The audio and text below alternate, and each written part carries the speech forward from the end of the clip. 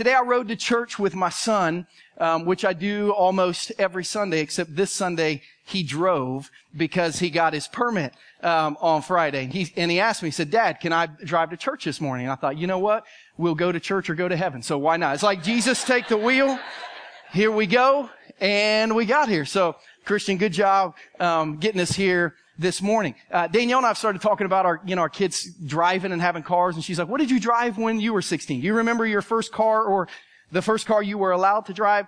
I told Danielle I didn't get a car. I drove one of my mom and dad's, and I drove what affectionately became known in our family as the Deermobile. And you say, what is a Deermobile? Like, I was raised in kind of the sticks of Southern Ohio, but a Deermobile sounds especially redneck. What is a Deermobile? And I said, well, my mom and dad had me run an errand for them when I was 16. Had me run to the grocery store late one night, and I hit a deer. And I mean, I like demolished a deer with my parents' car to the point where hubcap fell off, front left panel of the car fell off, like the front door got smashed in like so bad that you had to weigh like at least 125 pounds to get the door open. And then it was really loud. And when I came home, my parents were like, that costs more to fix than the car's worth. So, like, it's yours. Toss the key. So I drove the Deermobile, until I graduated from high school and went to college. But I found out there's something spiritual about the strategy of having your kids run errands for you while they're out. Like, if you say, what's the thing you're looking forward to the most about your kids having their license? I'm looking forward to making my kids do for me what Danielle now makes me do for her. So, hey, while you're out, pick up this. While you're out, pick up this. Hey, if you could run to the store and get this. It's like, I'm looking forward to delegating that task to my kids. And there's something spiritual about that. If you have your Bibles, we're going to be in Matthew chapter 28 today. I'm going to show you why that is a spiritual thought. If you don't have a Bible, the verses will be on the screen behind me, or you can fire up our Journey Church International app. All of our verses and all the notes from today will be on that. Make sure you reach in your bulletin, pull out your notes so you can follow along. And in Matthew chapter 28, Jesus is giving like his final message of instruction to his disciples. To catch you up on his life, he's been born. We've had Christmas. He has died and been buried and raised again. We've had Easter. His life and ministry is coming to an end. We're about 6 weeks after he has raised from the dead, around 40 days. And he gets his disciples together one more time to give them this very important message about the future. And in Matthew chapter 28, verses 16 through 20, here's what it says. Then the 11 disciples went to Galilee, to the mountain where Jesus had told them to go. When they saw him, they worshiped him, but some doubted. Then Jesus came to them and said, all authority in heaven and on earth has been given to me. Therefore, go and make disciples of all nations, baptizing them in the name of the Father and in the Son and the Holy Spirit, and teaching them to obey everything I've commanded you. And surely I'm with you always to the very end of the age. Really important text with some really important teaching. But as I read it this week, I was gripped by a couple words in verse 17 that I want to show you today. I want to give you permission spiritually today through verse 17. Look at verse 17 with me. It says, the 11 disciples gathered with Jesus, and when they saw him, they worshiped him, but some doubted. Do you ever have spiritual doubts? Do you think your spiritual doubts make you a bad Christian, or maybe not a Christian at all, or that God can't use you because sometimes you wonder, is this all real? Like, I want you to picture this scenario in your head. Jesus' disciples, these 11 people had seen him crucified. They had seen him buried.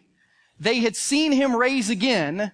They had eaten meals with him, and 40 days after the fact, they're looking at him still thinking, how is any of this possible? I mean, this is crazy. We saw this guy die, yet here he is. If the 11 original disciples followed Jesus, but with some doubts, wouldn't it only seem natural that Christians 2,000 years later, as they follow Jesus, would have some doubts every now and then? I mean, if we've never seen him, isn't there going to be sometimes a disconnect between the supernatural and natural where we have thoughts of, like, is this really real? Can this really be happening? Because the story is so much outside of what we know and understand to be true. You can't have faith unless you have doubt. You can't have faith unless you overcome doubts. Faith is not belief in place of doubt. Faith is belief in the face of doubt. So we see these disciples who are listening to Jesus thinking, how is any of this possible? But it is, and we see Jesus say this in verse 18. I want you to see this because it's really important. It says, then Jesus came to them and he said, all authority in heaven and on earth has been given to me. You know what that verse means? Jesus says, I'm in control of everything. I have the right to do anything and everything. I have total control of the universe. And Jesus said, here is my plan. Knowing that I can do anything, here is going to be my plan and my strategy to really help people understand who God is. And he gives Matthew 28, 19, and 20. Now, these two verses in Matthew 28, 19, and 20, they're known as the Great Commission of the Christian world. The Great Commission. You say, well, what's the Great Commission? Take the C-O-M off the word commission. Basically, Matthew 28, 29 is the great mission. It's the great purpose. It's the marching orders of Jesus to his church. Jesus is saying, here's the purpose of this whole thing moving forward. And here, like Tom Cruise has had said to him several times in Mission Impossible movies, here is your mission if you choose to accept it. Verses 19 and 20. Therefore go and make disciples of all nations, baptizing them in the name of the Father and of the Son and of the Holy Spirit, and teaching them to obey everything I've commanded you. And surely I am with you always to the very end of the age. Go. In verse 19, circle that word go. It's a very misunderstood word, and it may be the reason you're not on mission. It may be the reason you're not fulfilling Jesus' strategy because you said, I'm not really a goer. Like that, people who become missionaries, people who become pastors, like people who leave everything behind to follow Jesus, like they're the ones who are supposed to make disciples. I'm just a regular person. Like I've never really gone anywhere. I don't want to go anywhere. I just want to live my life. Well, if that's what go means, then you're off the hook. But that's not what go means. You see, the original Bible wasn't written in English. Matthew 28 wasn't originally spoken in English. It was written in a language called Koine Greek. The word Koine means common. Alexander the Great, when he conquered most of the Mediterranean world, had this marching order for his people. He said, I want to be able to ride a horse into any territory that we own, and I want to get off my horse and I want to speak to that community without having to use an interpreter because I don't know what they'll be saying in my place. So teach everyone in the world that I oversee a language that can be written and spoken by me. I don't want to learn a new language, so teach all of them mine. So the entire world knew Koine Common Greek. It was the English of its day. If you'd have gone to an airport 2,000 years ago, it would have had the language of the country that it was in, and it would have had Koine Greek. Like everyone spoke it, and Jesus would have used that language to communicate to these disciples, and he didn't say go. He used a word in Greek that was a different verb tense, and literally go is better translated as you're going. Or to put it another way, it basically could be said while you're out. Like Jesus told his disciples, listen, I'm getting ready to go to heaven.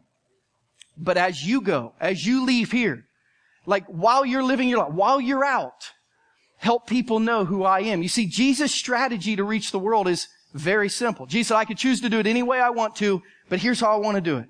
While Christians go about living their lives, people will find out who Jesus is and how to connect with him as their spiritual leader. As they go be school teachers, as they go be coaches, as they go be doctors and lawyers and dentists and construction workers and road workers, and they develop skill in trades, and as they're stay-at-home dads and stay-at-home moms, as they fly airplanes, as they farm, as they work with animals, like whatever you do, as you go live your life, make sure and show people who Jesus is. Whatever you do, just make sure you show people who Jesus is. See, Jesus' strategy involves all of us. Jesus says, as you leave church today to go do whatever you do this week, help people know who Jesus is as you live your life. 2 questions for you. How's that going for you? How's that working for you? If you're a Christian today, and not everyone in here is, I'm sure, but if you are, it's working really good for you. At some point in your life, you ran into someone who was a Christian. Maybe mom and dad, grandma, grandpa, pastor, coach, teacher, a husband, a wife, a boyfriend, or a girlfriend. You started dating someone whose family was a Christian and made you come to church with them. Like at some point you ran into a Christian that showed you who Jesus was and you became a Christian. It's working good for you. Jesus' strategy works for you. But if you're a Christian, how's it working from you? So what do you mean? Well, how's the next generation? Like it works for you. If you know who Jesus is, it worked for you.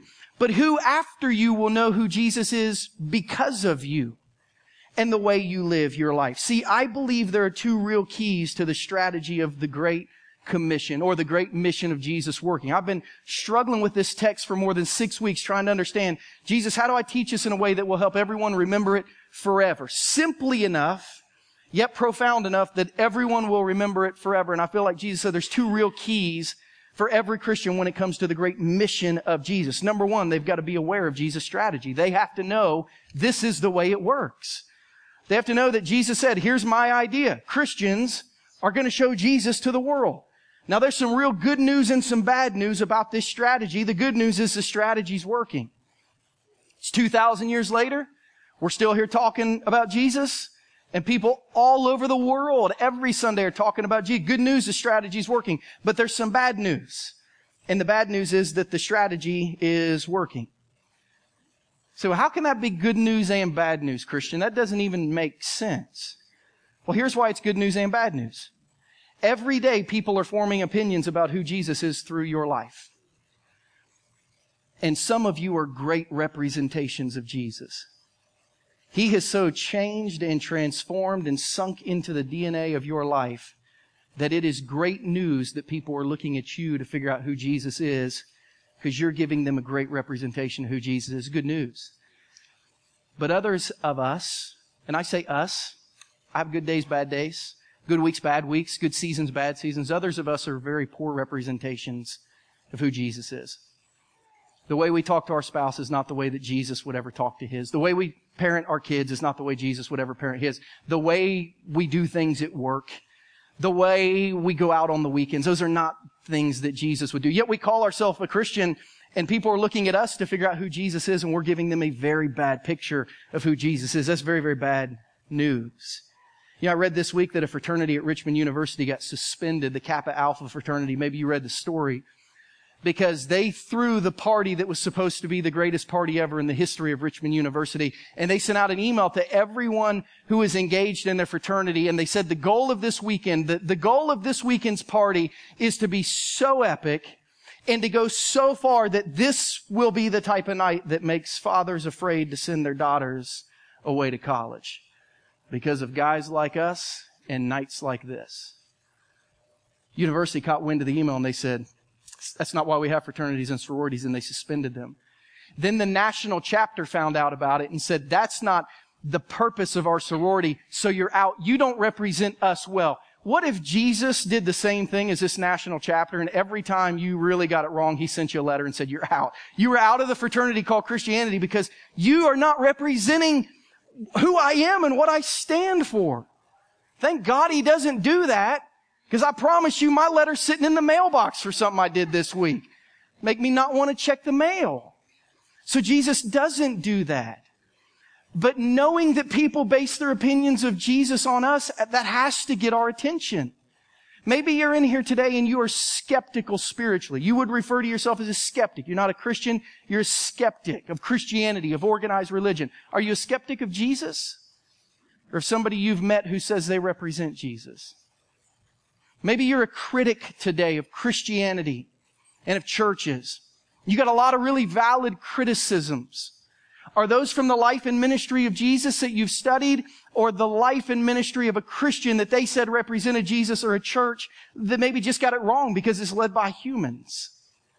Maybe you're in here and you're like a quitter spiritually, like you used to follow Jesus, but you've quit. You've dropped out of the fraternity and sorority of Christianity.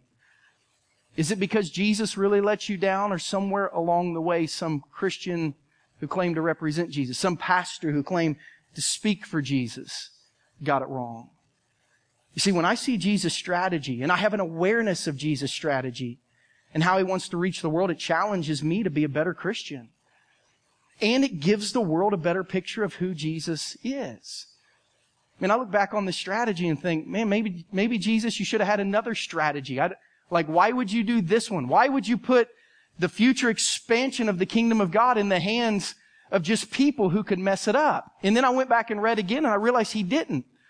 Jesus didn't put the kingdom in the hands of Christians who could mess it up. As a matter of fact, he told disciples to make disciples. This is a key element of this text in Matthew 28:16 through 20.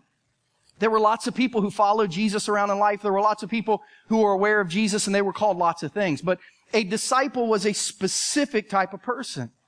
These 11 men who Jesus was talking to, they had followed Jesus every day for the last 3 years at least.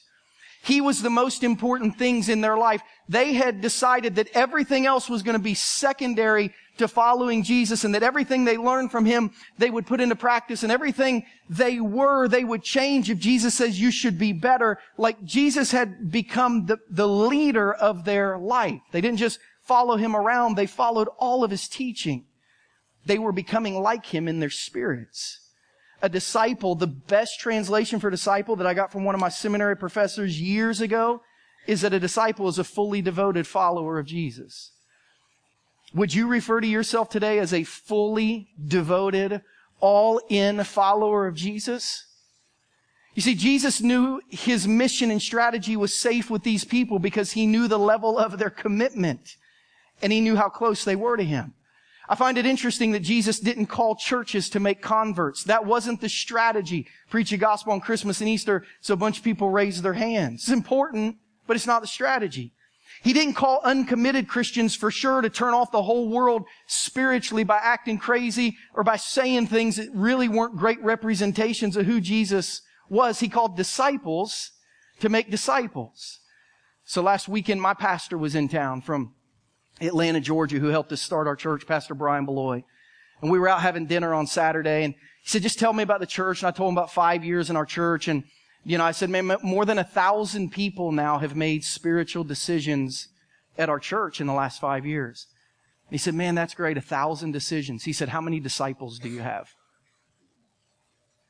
And I said, I don't know. He said, one day you're going to stop counting decisions and you're going to start counting disciples.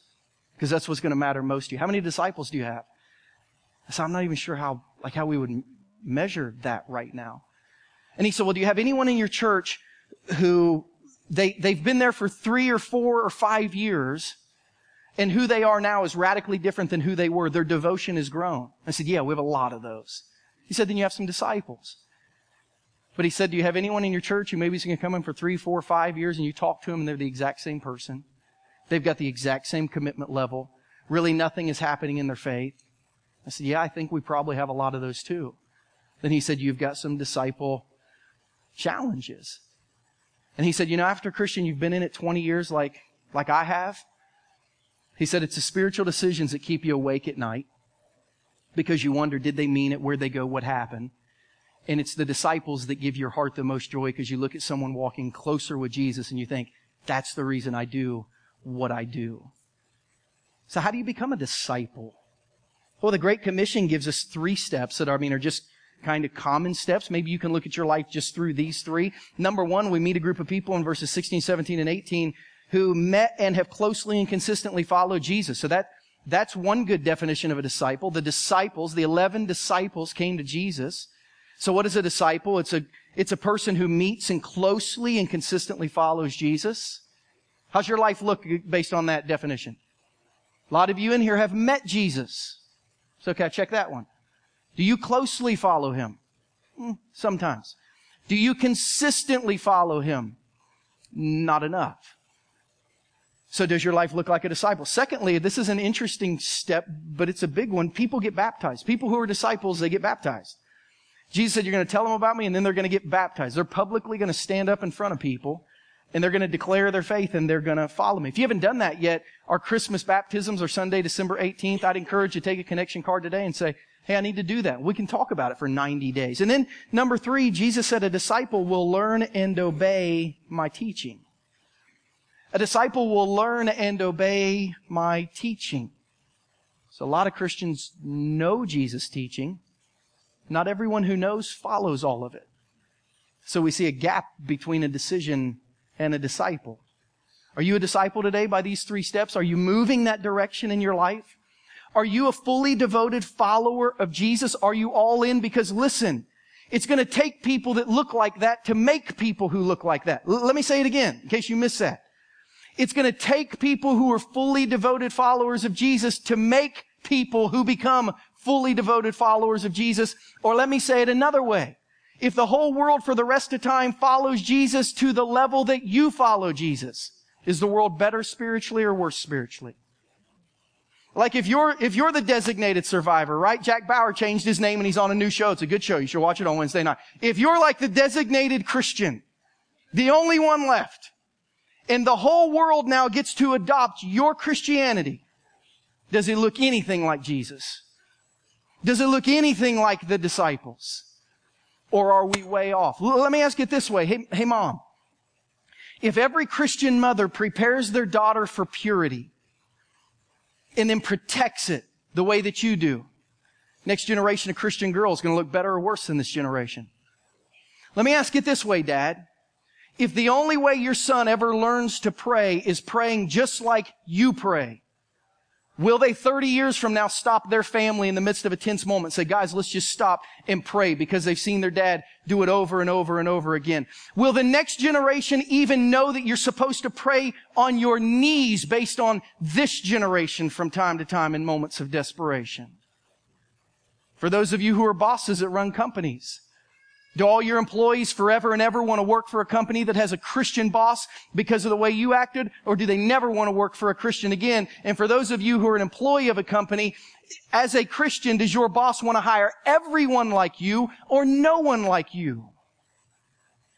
Do you make people think well of Jesus or less of Jesus? Because that's how the strategy works. And when we become aware of that, it changes things. And when we get really committed to that, number two, we get intentional about that. So I feel like Jesus wanted me to tell you today, be aware of the strategy. Every day you're carrying it out, whether you know it or not, you are. So since you are, let's be intentional about it. Do you know that real ministry always begins outside of the church? I actually don't believe that most people who are not associated with church would ever even come to church until they have a positive interaction with a Christian or a church or a ministry. Like, I think most people would never even enter the doors of a church unless they knew a Christian they respected, they knew a Christian they trusted, they had seen on a TV, a church organization doing something good in the community, they'd seen a group of people serving one another. Like, I don't think people ever come into the church until they've been exposed to positive Christianity outside of the church. That's why I loved it when I heard a pastor say one time, Christians have to be good news before they can share good news. Christians have to be good news. Like, people have to look at their life and think, something is awesome about their life that's not awesome about my life. Do people look at your life and think, something's going on with them that's not going on with me? Do you carry good news around in your DNA? Y'all know people like this. They call you, and regardless of what's going on in your day, when their name pops up on your phone, you answer it because that's a good news person. Regardless of what's going on in your world, unless you're driving, son, when their name texts up on the text message deal, you want to read it because that's a good news person. When you see them walking down the hallway, you clear what's going on and you hope they stop into your office for 60 seconds because that's a good news person. Or are you a bad news person? We all have them. Right? Some of you have names for them in your phone. So when it rings, you're like, bad news person. Like, I don't have 75 minutes for this phone call today. See someone walking down the hallway and you grab your phone real quick. It's like, hey, I'll get back. Like you're not even talking to anyone. Bad news people.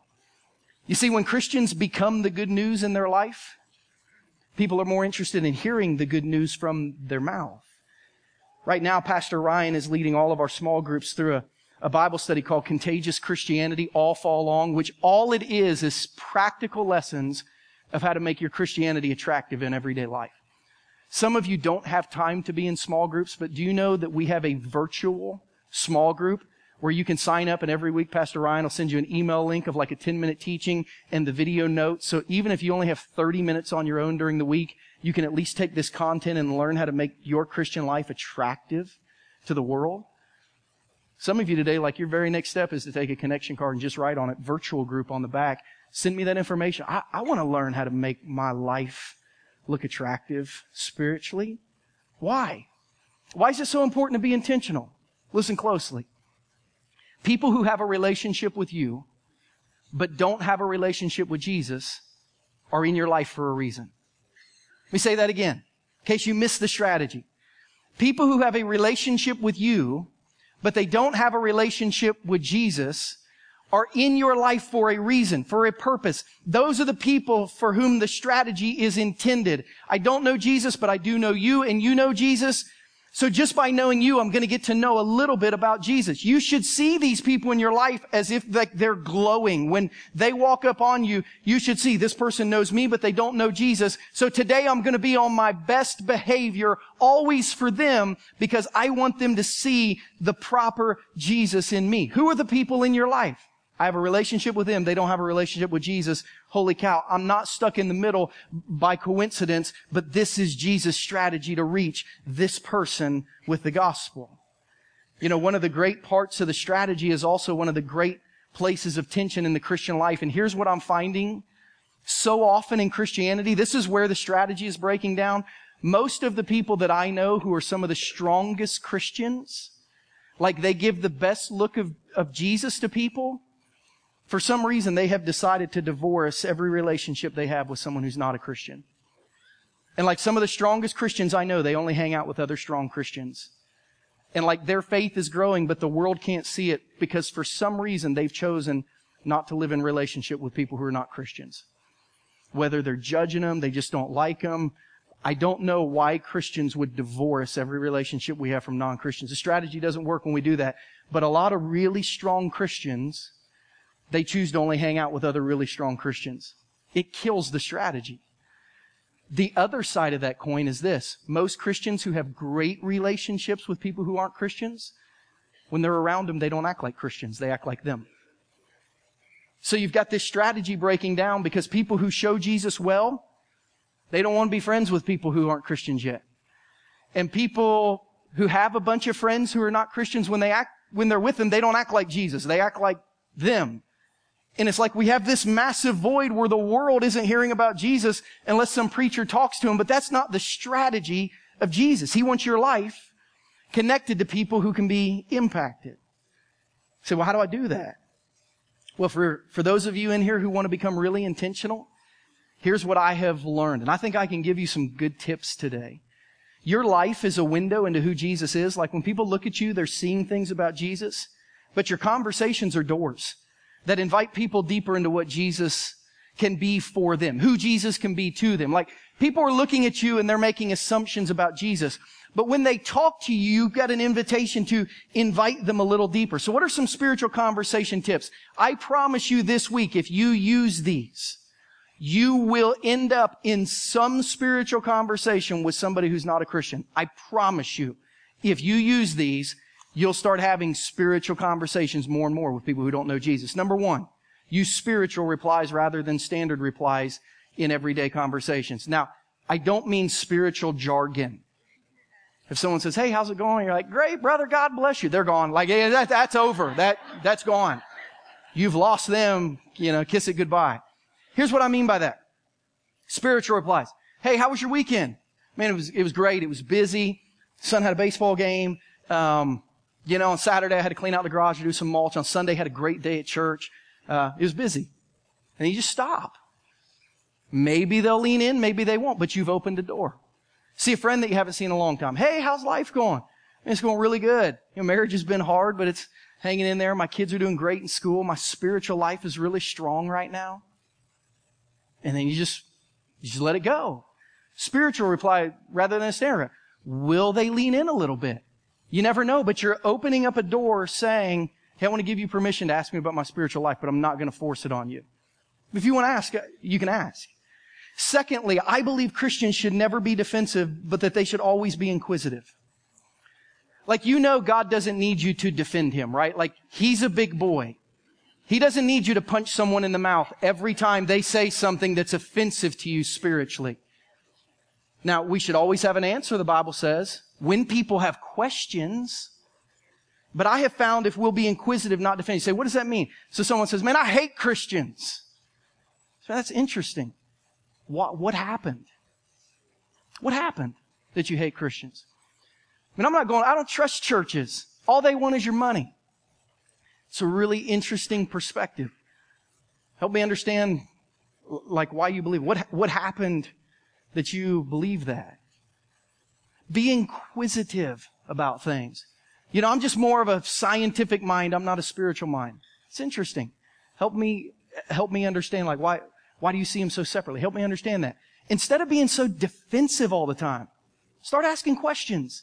You open doors for people. Third, don't have all the answers. Admit your spiritual journey.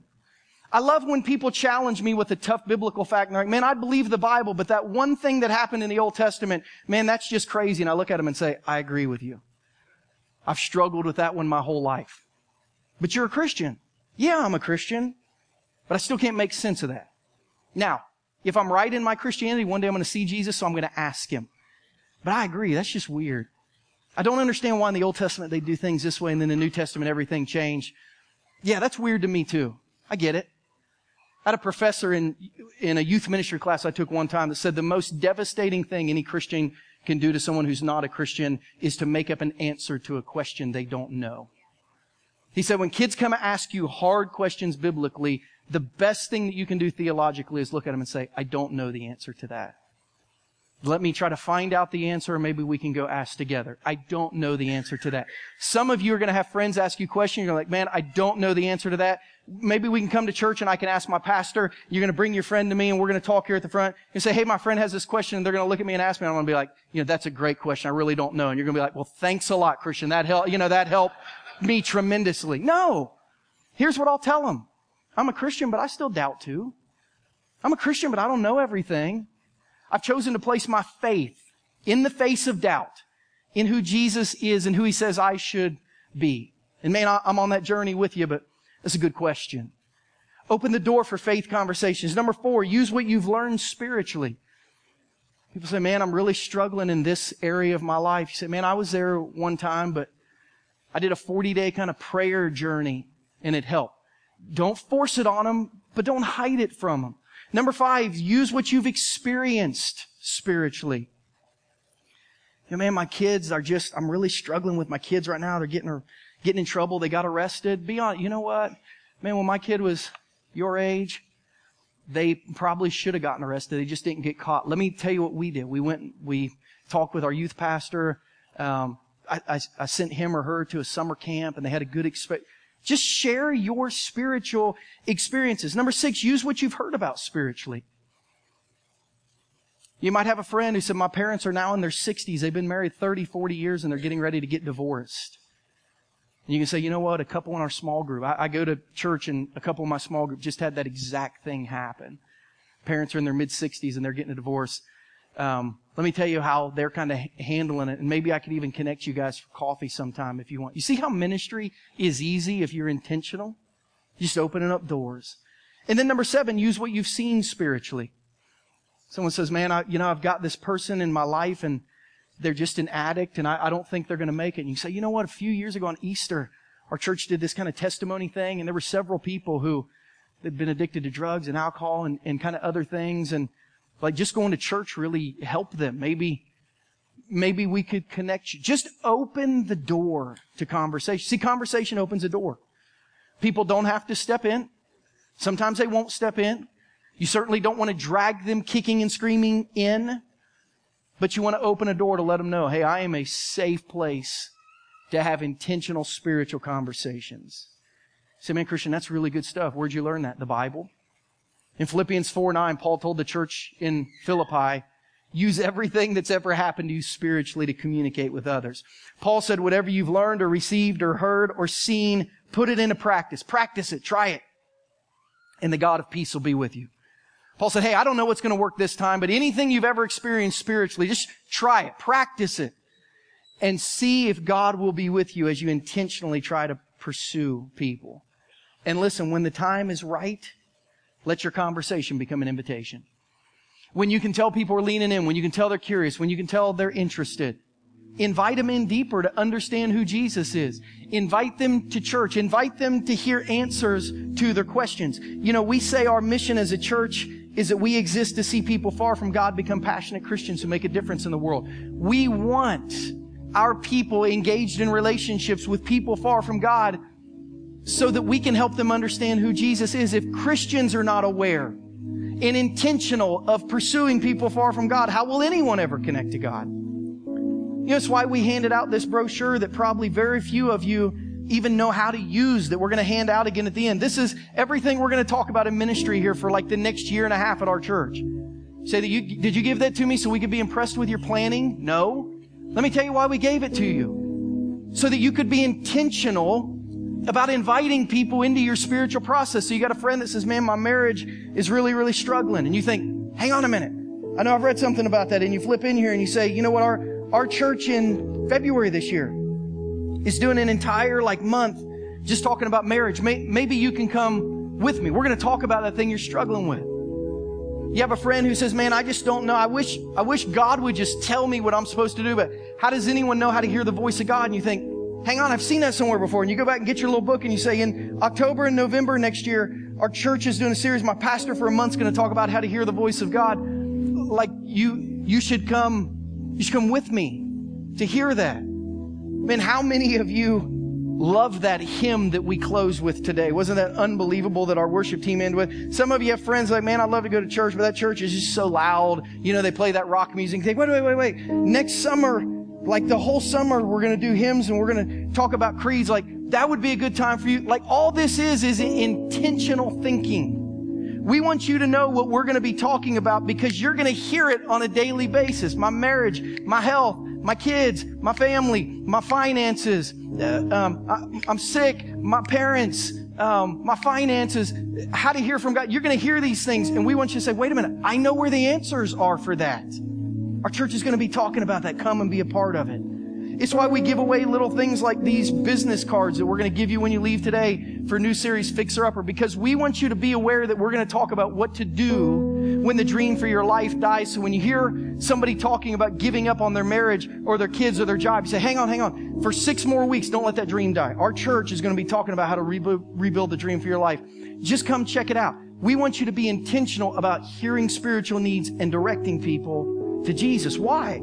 Because Jesus says that's the strategy. That's how it's going to work. And you know what? I found out that final conversations are usually the most remembered, and they become the most important because of that.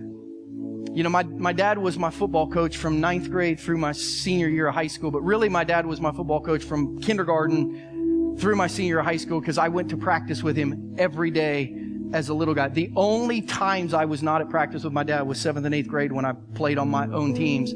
Every other fall from kindergarten through my senior year, I was at football practice with my dad. And as my head coach for many years, my dad said a lot of things to me. Probably he screamed many things at me. And most of them I don't remember at all. But I remember my last conversation with dad as a coach. Because my dad, and I saw him do it year after year after year after year, the last practice of our senior year, Dad would take the seniors and he'd put them on the 50-yard line. Then he'd have the juniors, sophomores, freshmen line up on the hash marks all the way to the end zone. And he would position himself between the seniors and the other guys. And one at a time, he would have every senior come to him. And Dad would take just 2 or 3 minutes to just speak life into him.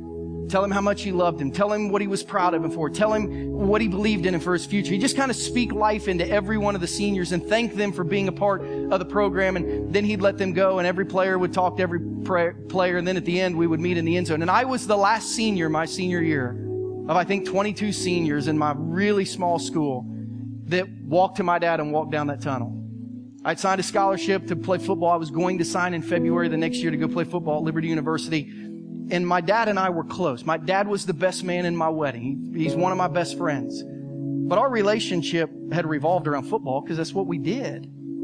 Not intentionally, it just was what we did. And as I walked to have one final conversation with my coach, Dad, I'll never forget, Dad put his arm around me. And he said, just in case you've ever wondered, you don't ever have to play another snap of football for me to be proud of you.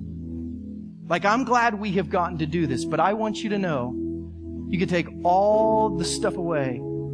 I'm so proud of who you are. And you don't have to play anymore for me. Don't ever play for me. I love you just the way you are. I'll never forget that conversation because it was one of our last and most meaningful in that relationship. Jesus knew how meaningful this final huddle with his team was. And he chose to say this, listen, I'm going to heaven. You're going to go live your life. Here's how it's going to work. As you go, just let everyone know who I am. As you go, just let everyone know who I am. And when we all get together again, there'll be a whole lot more of us than you 11 and me. Listen, Journey, as you go today, Jesus' strategy is for you, everywhere you go, Just let people know who He is. And do a good job representing the best man who ever lived, Jesus. Let's pray together.